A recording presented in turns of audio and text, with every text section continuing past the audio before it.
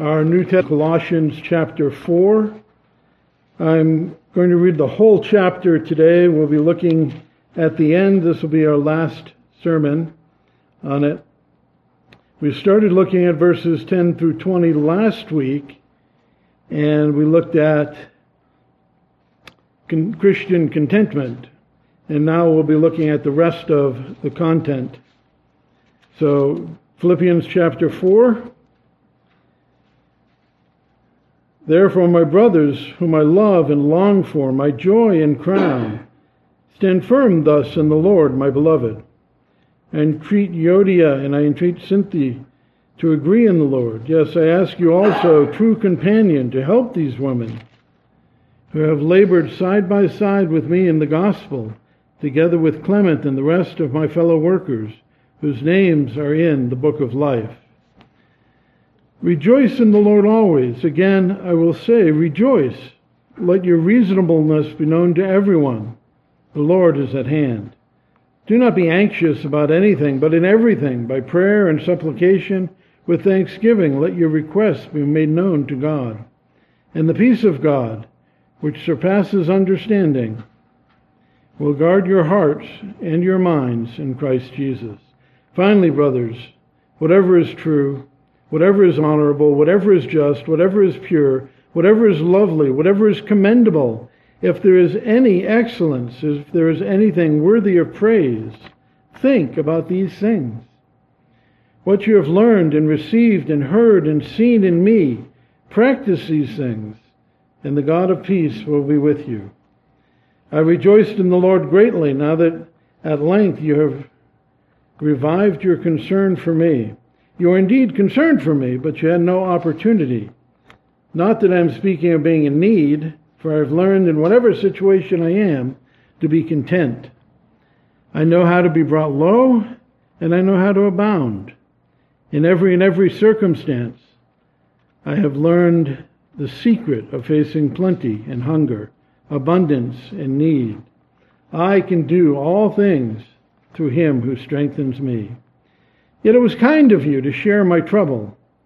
And you Philippians yourselves know that in the beginning of the gospel, when I left Macedonia, no church entered into partnership with me in giving and receiving, except you only. Even in Thessalonica, you sent me help for my needs once and again.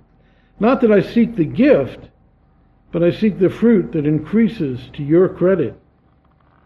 I have received full payment and more. I am well supplied, having received from Epaphroditus the gifts you sent, a fragrant offering, a sacrifice acceptable and pleasing to God.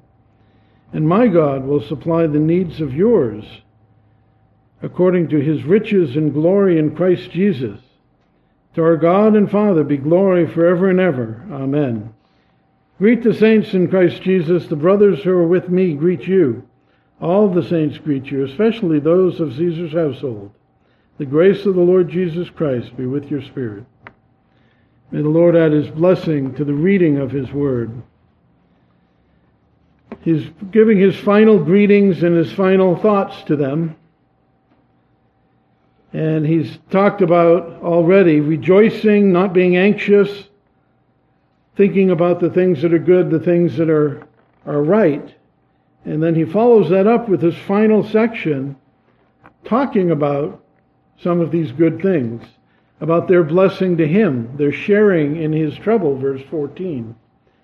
He's quite in quite a pickle at the moment, right? He's a prisoner in Rome, and Roman prisoners in general in that day, in fact, prisoners outside of the Western world generally aren't treated very well. I remember learning in Cambodia that when a Westerner was arrested, somebody from the embassy would bring money and food to them on a regular basis so they had food to eat, because otherwise they would get basically nothing but a small dish of rice a day. And being allowed then to have somebody come, your family, when you were in prison, was obligated to come and bring you food every week, or you wouldn't be eating, to give you what money they could so you could buy food. And over there, that seems to have been the case. In Acts chapter 24, we read when Paul was in Caesarea that orders were given to the centurion that he should be kept in custody but have some liberty, and that none of his friends should be prevented from attending to his needs. So Paul's friends, his associates, the believers, could come to him in prison and make sure that he was fed and clothed, had a blanket, had water, had what he needed on a regular basis to care for them. And when he was being sent to Rome, in Acts 27, verse 3, we read that when they put him at Sidon, Julius treated Paul kindly and gave him leave to go to his friends and be cared for. So he was able to go and stay with the believers in the city and have his needs cared for and be fed and given a place to sleep, rather than being left probably chained on the boat or in the local prison. And when he got to Rome, he was allowed, Acts 28:16, to stay by himself with a soldier who guarded him. And so all of this was going to be at his expense, or at the people's expense. And really his ministry was at stake here. If he's locked in a prison with nobody able to come to see him, like he was at one point, chained to the wall or to the floor, he's not going to be able to teach. He's not going to be able to preach. He's not going to be able to answer questions and encourage people. He's not going to be able to train up the new pastors who are going to replace him. It was a difficult, troublesome situation for him. Acts 28 finishes in verse 30 and 31 that he lived in Rome for 2 whole years at his own expense and welcomed all who came to him, proclaiming the kingdom of God and teaching about the Lord Jesus Christ with all boldness and without hindrance. He was allowed to take care of himself, but he needed money. He had his own rented home. He had to provide food for people to be able to come and learn from him. He needed to be able to take care of that. And their gifts were what allowed that to happen. Their kindness to him, their willingness to share in his ministry, in his suffering, in his imprisonment. Really think about this for a moment, because it is so important. Paul talks in 1 Corinthians 9:16, 17 about the gospel and about preaching. And he says, if I preach the gospel, that gives me no ground for boasting. For necessity is laid upon me. Woe to me if I do not preach the gospel. For if I do this of my own will, I have a reward. But if not of my own will, I'm still entrusted with a stewardship. Having been called to the ministry, he has an obligation to somehow fulfill it. And it really weighed on his heart, when he wasn't able to do that. It was very troublesome. He had been given a talent and was obligated to make use of it. We read that story. You remember the parable of the talent in Matthew 25. You might want to turn there if you'd like to follow along. Matthew 25, I'm going to read that whole parable, because I want you to think about that in light of Paul. He's a man who has been given great talents. He's been entrusted with an entire ministry to the Gentiles. Been entrusted with writing a good portion of the New Testament. Talking about the kingdom of heaven, he says it'll be like a man going on a journey who called his servants and entrusted to them his property, starting at verse 14 of Matthew 25. To one he gave 5 talents, to another 2, to another 1, to each according to his ability. Then he went away. He who had received the 5 talents went at once and traded with them, and he made 5 more talents. And also he who had the 2 talents made 2 talents more. But he who had received the 1 talent went and dug a hole in the ground and hid his master's money. Now after a long time the master of those servants came and settled accounts with them. And he who had received the 5 talents came forward, bringing 5 more talents, saying, Master, you delivered to me 5 talents, and here I have made 5 more. His master said to him, Well done, good and faithful servant. You have been faithful over a little, I will set you over much. Enter into the joy of your master. And he also had 2 talents came forward, saying, Master, you delivered unto me 2 talents, and here I have made 2 talents more. And the master said to him, Well done, good and faithful servant. You have been faithful over a little, I will set you over much. Enter into the joy of your master. And he also who had received the 1 talent came forward, saying, Master, I knew you to be a hard man, reaping where you did not sow, gathering where you scattered no seed. So I was afraid, and I went and hid your talent in the ground. Here you have what is yours. But his master answered him, You wicked and slothful servant, you knew that I reap where I have not sown and gather where I have not scattered seed? Then you ought to have invested my money with the bankers, and at my coming I should at least receive what was my own with interest. So take the talent from him and give it to the one who has 10 talents.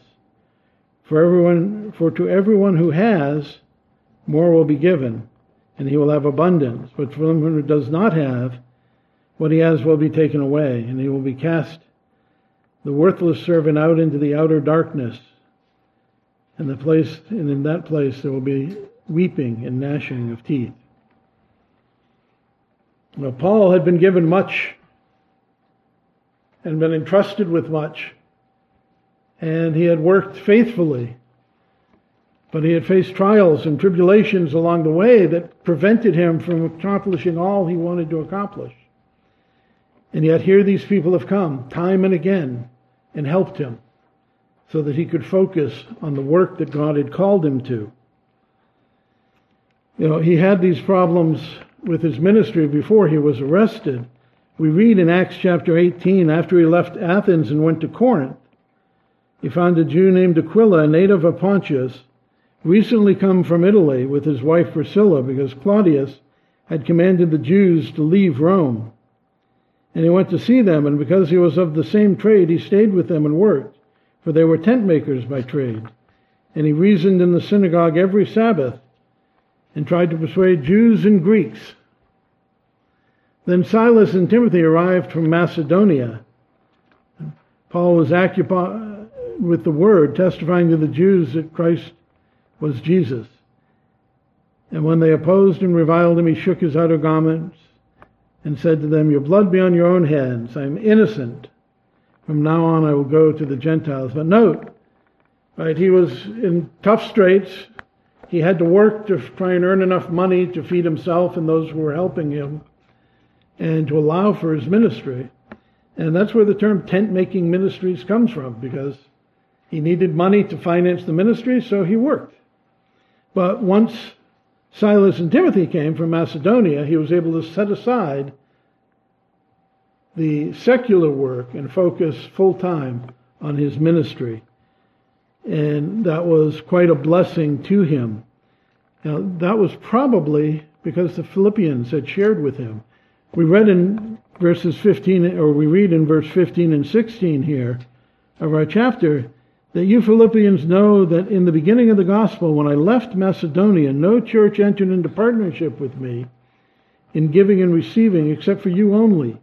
Even in Thessalonica, you sent me for my needs once and again. So Macedonia would be the northern part of Greece, and when he was doing his tent-making ministry, that would be down in the southern end of Greece. And money arrived for him from probably the Philippian church. And he was able to then devote himself to what God had called him to do. I'm sure he felt rather guilty not being able to devote his full energy to the ministry work. And here these people have come and provided for him. Now he can focus on the ministry, and he is very happy. He says, it was kind, or it was excellent. It was a good thing for you to share in my trouble. In verse 14. And now they were reviving their earlier concern. They had provided for him over and over again during his ministry. Now that he's in prison, he's rejoicing. Verse 10 of chapter 4 of Philippians. I rejoice in the Lord that now at length you have revived your concern for me. You were indeed concerned for me, but you had no opportunity. Meaning he was imprisoned in Israel, and now he's been moved to Rome, where they can reach him. And they saw his need, and they saw his desire, and they helped him out in that. and he rejoiced in it. We learn a little more about this attitude he had towards them because of this sharing back in Philippians chapter 1, verse 7.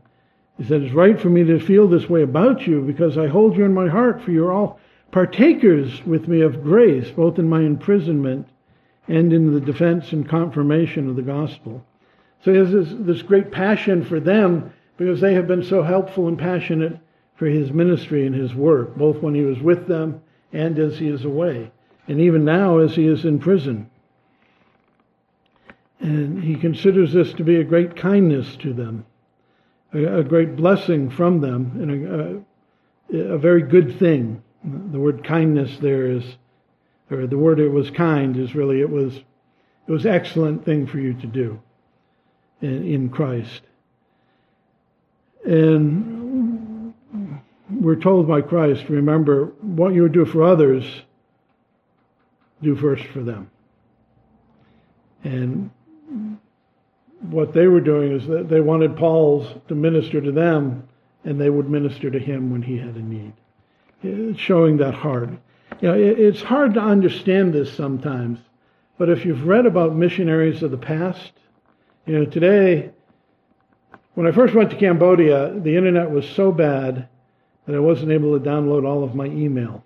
And I didn't have web access, so I had no means of communication. Because the more emails I got, the longer it would take. It would start over every time and it would fail before I could finish because the internet was horrible. Today, it's like you can have a Skype call with America every day if you need to. It's not a big deal. But think back to 100 years ago when European missions were really first starting. 200 years ago, almost. They would go someplace like Africa or Asia or India. They would get on a boat. They would sail for months. They would arrive there. They would work. Eventually, money would run tight. Support would run tight. Members of the team would get sick, have to go home, or they would die. And when you're there, alone, desperate, trying to find a way to earn enough money to feed yourself and continue teaching and ministering, another ship comes, and on it is somebody who's brought funds for the ministry. And you're revived. I've read that story of Africa. I've read it about India. Many times over, as you read about missions, you hear that kind of a tale, and what a joy that is to their heart. My ministry isn't going to die. It's going to live on. The work God has called me to and given me to. And so he had great joy in that, and he was very thankful for them. But notice, he says, it's not that I seek the gift, but I seek the fruit that increases to your credit. Verse 17. Their support was awesome. It was wonderful. It was going to save his ministry, allow him to continue the work God had called him to. But it wasn't the gift that he was most focused on. And it wasn't the giver either. I've heard people say, love the giver, not the gift. But if you do that, what's going to happen? Well, I love you for what you've done for me. Not really the best attitude to be taking. Right? We all know how that works out in our lives. A lot of people love you for what you do for them, how you make them feel. But feelings come and feelings go, and attitudes change, and everybody has bad days, and one day you're a jerk and they don't love you for that. And if that's the basis of their love, what is it? Nothing. And so we have to be careful not to focus our love on the person. But some people also will focus on the gifts. Oh wow, my ministry continues because you gave me this gift. Thank you for the gift. I remember hearing a story from a missionary. He said he would get regular care packages from the church. And they sent things like used razor blades. I'm like, what? You got used razor blades? Some people were, I need to give something, I'll put this package together. I feel good. I've done my duty. And that was it. Others really thought about it. I remember when I was over there, I got my first care package, and it had Oreos in it. Now, I like Oreos. But even my first year there, I could find Oreos in the market. And I remember being like, well, all right. Then, of course, I was on a mission trip with a young person, a youth trip for 2 weeks. And, in the middle of the second week, we're finally in a place that has shops. And he's looking, they have M&Ms. And he runs over and he buys M&Ms, and they're like his beloved treasure. Because for him, the foreign food, foreign life, foreign language. It was the first time he'd ever been out of his mother's house. It was a huge deal. And it really made me think, that was, maybe the Oreos weren't necessary because I had them there, but it wasn't that. It was really the heart. They were sending something to try and lift the spirits of the missionaries, to try and help them. Not money, because money is sent, and they buy the local things they need, but the things that would encourage their souls and their lives. It was how they were really showing love. It was how they were being partakers of the ministry, by sending somebody something that will remind them of home and help them to be of good courage and continue the work. Now, there's a bigger danger, though, when we focus on the gift, and we all know what that is, right? You remember that televangelist? God is going to strike me dead unless I raise $1 million. God has told me this. His only interest was the gift, not the giver. And, the televangelists in particular become multimillionaires, and we see this in cults too, where, the people live in poverty and the cult leader has a fleet of Mercedes-Benzes or a fleet of Rolls-Royces, if he's rich enough. They're interested only in the gift. We shouldn't be interested in the gift. Paul warns us in Ephesians 5:5 that the covetous person is an idolater and has no inheritance in the kingdom of heaven. Now, we don't want people thinking about the gift as, I've got something, now I'm okay, now I'm good. But as they're sharing in the ministry. And that's what he's focusing on here, not the gift so much, which was a great blessing and allowed him to do his ministry, but the gift as a fruit of the Spirit. Jesus talks about fruits in Matthew 7. He says, 15 through 20. He says, beware of false prophets and those who come in sheep's clothing, but inwardly are ravenous wolves. You will recognize them by their fruits. Are grapes gathered from thorn bushes? Are figs gathered from thistles? So every healthy tree bears good fruit, but the diseased tree bears bad fruit. A healthy tree cannot bear good fruit, nor a diseased tree bear good fruit. Every tree that does not bear good fruit is cut down and thrown in the fire. Thus you recognize them by their fruits. He's saying, these are your fruits. And he's looking at them and being excited about them and being happy about them. Not because he's in need, because as he just told us in the earlier section here, that I've learned the secret of facing plenty and hunger, abundance and need. I'm content in all things. Yes, he was very excited and happy for the ministry to continue thanks to their gift. But he's more excited at what the gift indicates. It's not used razor blades because somebody's going through the motions to feel good about themselves. It's what's needful for the ministry to continue, and that shows a heart for the ministry, a heart for God. It's the good fruit that shows really their salvation. He talks about that back in chapter 1, verse 9 through 11. He says, it's my prayer that your love may abound more and more with knowledge and all discernment, so that you may approve what is excellent, and so be pure and blameless in the day of Christ, filled with the fruit of righteousness that comes through Jesus Christ to the glory and praise of God. And so his prayer for them was that they be filled with the fruit of righteousness. And here he says, I'm looking at this not because I'm in need, not because I have wants, not because I desire your gifts, but because this is a fruit that shows your righteousness, your life with God, your attitude towards God. Really, it shows forth that salvation that they have claimed to have. Their fruit showed their sanctification. And that's why he says they've done rightly, excellently, well in doing this deed, not because it makes him feel good or gives him food for his belly, but because it shows forth their righteousness and their holiness. And he calls it a fragrant offering. Now that's probably an allusion back to the Old Testament where a burnt offering was raised and God said it is an aroma pleasing to the Lord.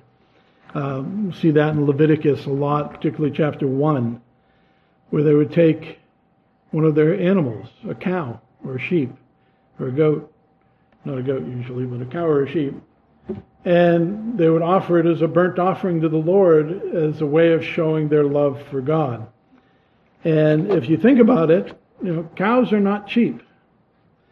A family that had more than 1 or 2 cows in Cambodia was considered rich.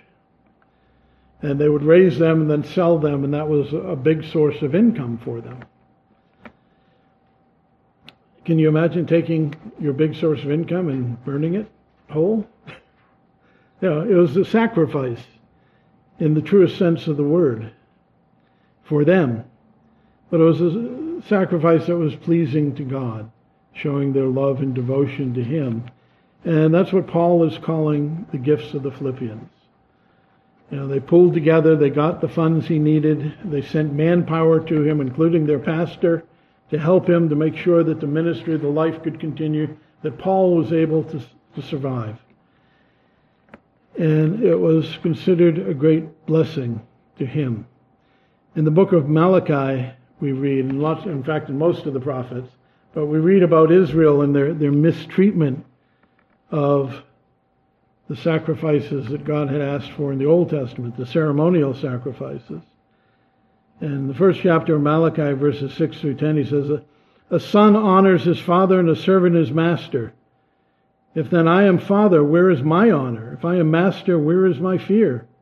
Says the Lord of hosts to you, O priests, who despise my name. But you say, how have we despised your name? By offering polluted food on my altar. But you say, how have we polluted you? By saying that the Lord's table may be despised when you offer blind animals in sacrifice. Is that not evil? When you offer the lame and the sick, is that not evil? Present that to your governor. Will he accept you or show you favor? Says the Lord of hosts. And now entreat the favor of the Lord God, that he may be gracious to us. With such gift from your hand, will he show any favor to you, says the Lord of hosts? Oh, that there were one among you that would shut the doors, that you might not kindle fire on my altar in vain. I have no pleasure in you, says the Lord of hosts, and I will not accept an offering from your hand. Now, they were trying to go through the motions, get by, not be disturbed by God, not be weakened by Him, not be impoverished by Him, not have their pleasant life interfered with. And He did not take it very well. But this offering of the Philippians was one that was pleasing to God. And really, this is the offering that we are all to make. Romans 12, 1 and 2. I appeal to you, brothers, by the mercies of God, to present your bodies as a living sacrifice, holy and acceptable God, which is your spiritual worship. How do we do that? Well, in verse 2, by not being conformed to the world, but being transformed by the renewing of your mind, that by testing you may discern what is the will of God, what is good, acceptable, and perfect. We are all to live that life of sacrifice to the Lord, not necessarily of cows or not of money, but of our life, that we live it pleasing to Him.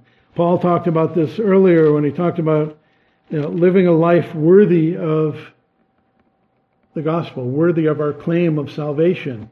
How are we different than the world? We should live a life that would be worthy to it, offering ourselves to Him as a living sacrifice. Now, as these people have physically given money, given funds, given support, given warm bodies to help, they've provided for his needs physically he tells them in verse 19 that God will also supply their needs according to his riches in Christ Jesus. Paul is a prisoner. His ministry is in jeopardy. He has no funds. He can't earn by tent making any more money. But the Philippians also are hard pressed. They're facing persecutions and troubles. They have their own problems. But they've chosen to stand side by side with Paul as the pastor, as the apostle and the minister, and to support his life and his ministry by sacrificing what was needed to be sacrificed. And what Paul is promising here is a long-standing Old Testament promise. We see it in Malachi again in chapter 3. And this is really one, again, talking more about the financial side, but about all of our sacrifices we can consider this.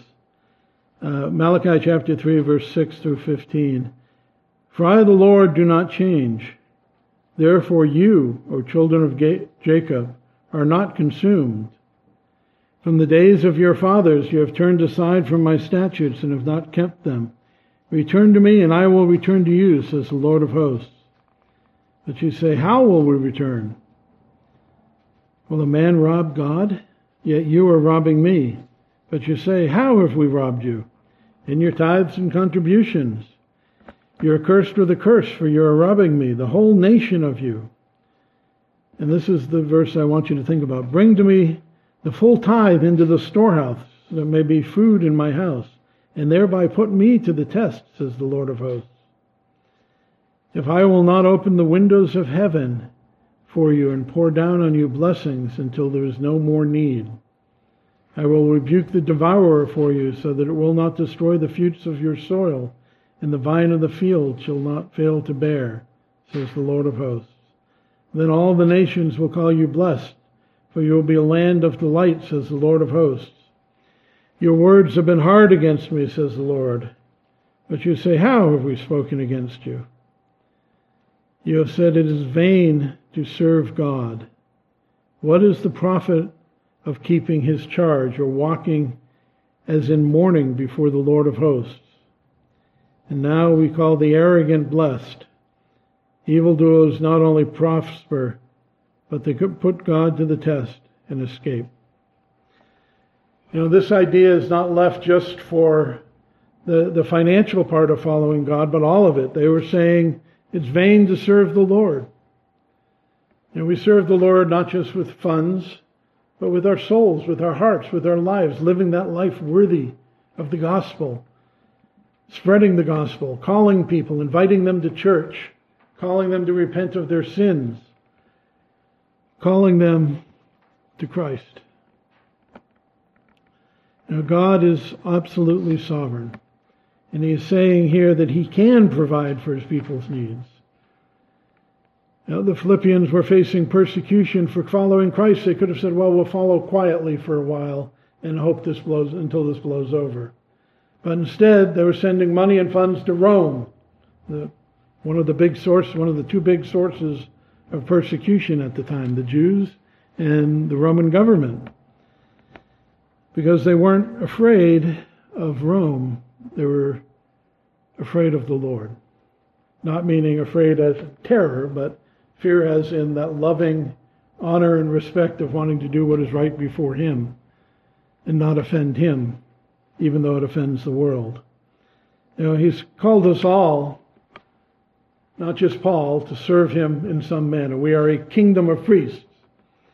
We are not, the priest is up here and you're down here and you're not allowed to touch the Bible, but we're all together with the Lord. We all have access to the throne of grace. We all have talents that we've been given. Using them for the Lord, whatever they may be, from inviting somebody to church to supporting the ministries of the work.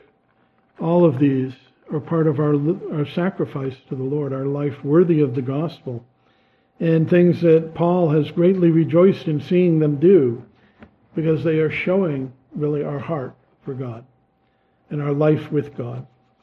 And that's ultimately the great encouragement of the book of Philippians, is They're being persecuted. Their leader is in prison. And yet they persevere in the ministry, and that's what God wants them to do. And that's what Paul calls them to do. Produce that fruit. Live that life. Glorify God in all things. When we focus on God and His kingdom and His glory and His pleasure, we can always be confident of His provisions. We looked at that a little bit when we were looking at the do not be anxious passage just previously, but remember Jesus also talked about that anxiety. In Matthew 6, verse 25 to 33, he says, "Therefore I tell you, do not be anxious about your life, what you will eat or what you will drink, or about your body, what you will put on.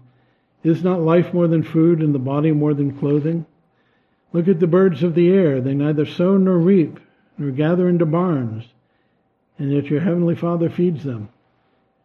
Are you not worth more than them? And which of you, by being anxious, can add a single hour to your lifespan? Why are you anxious about clothing? Consider the lilies of the field and how they grow.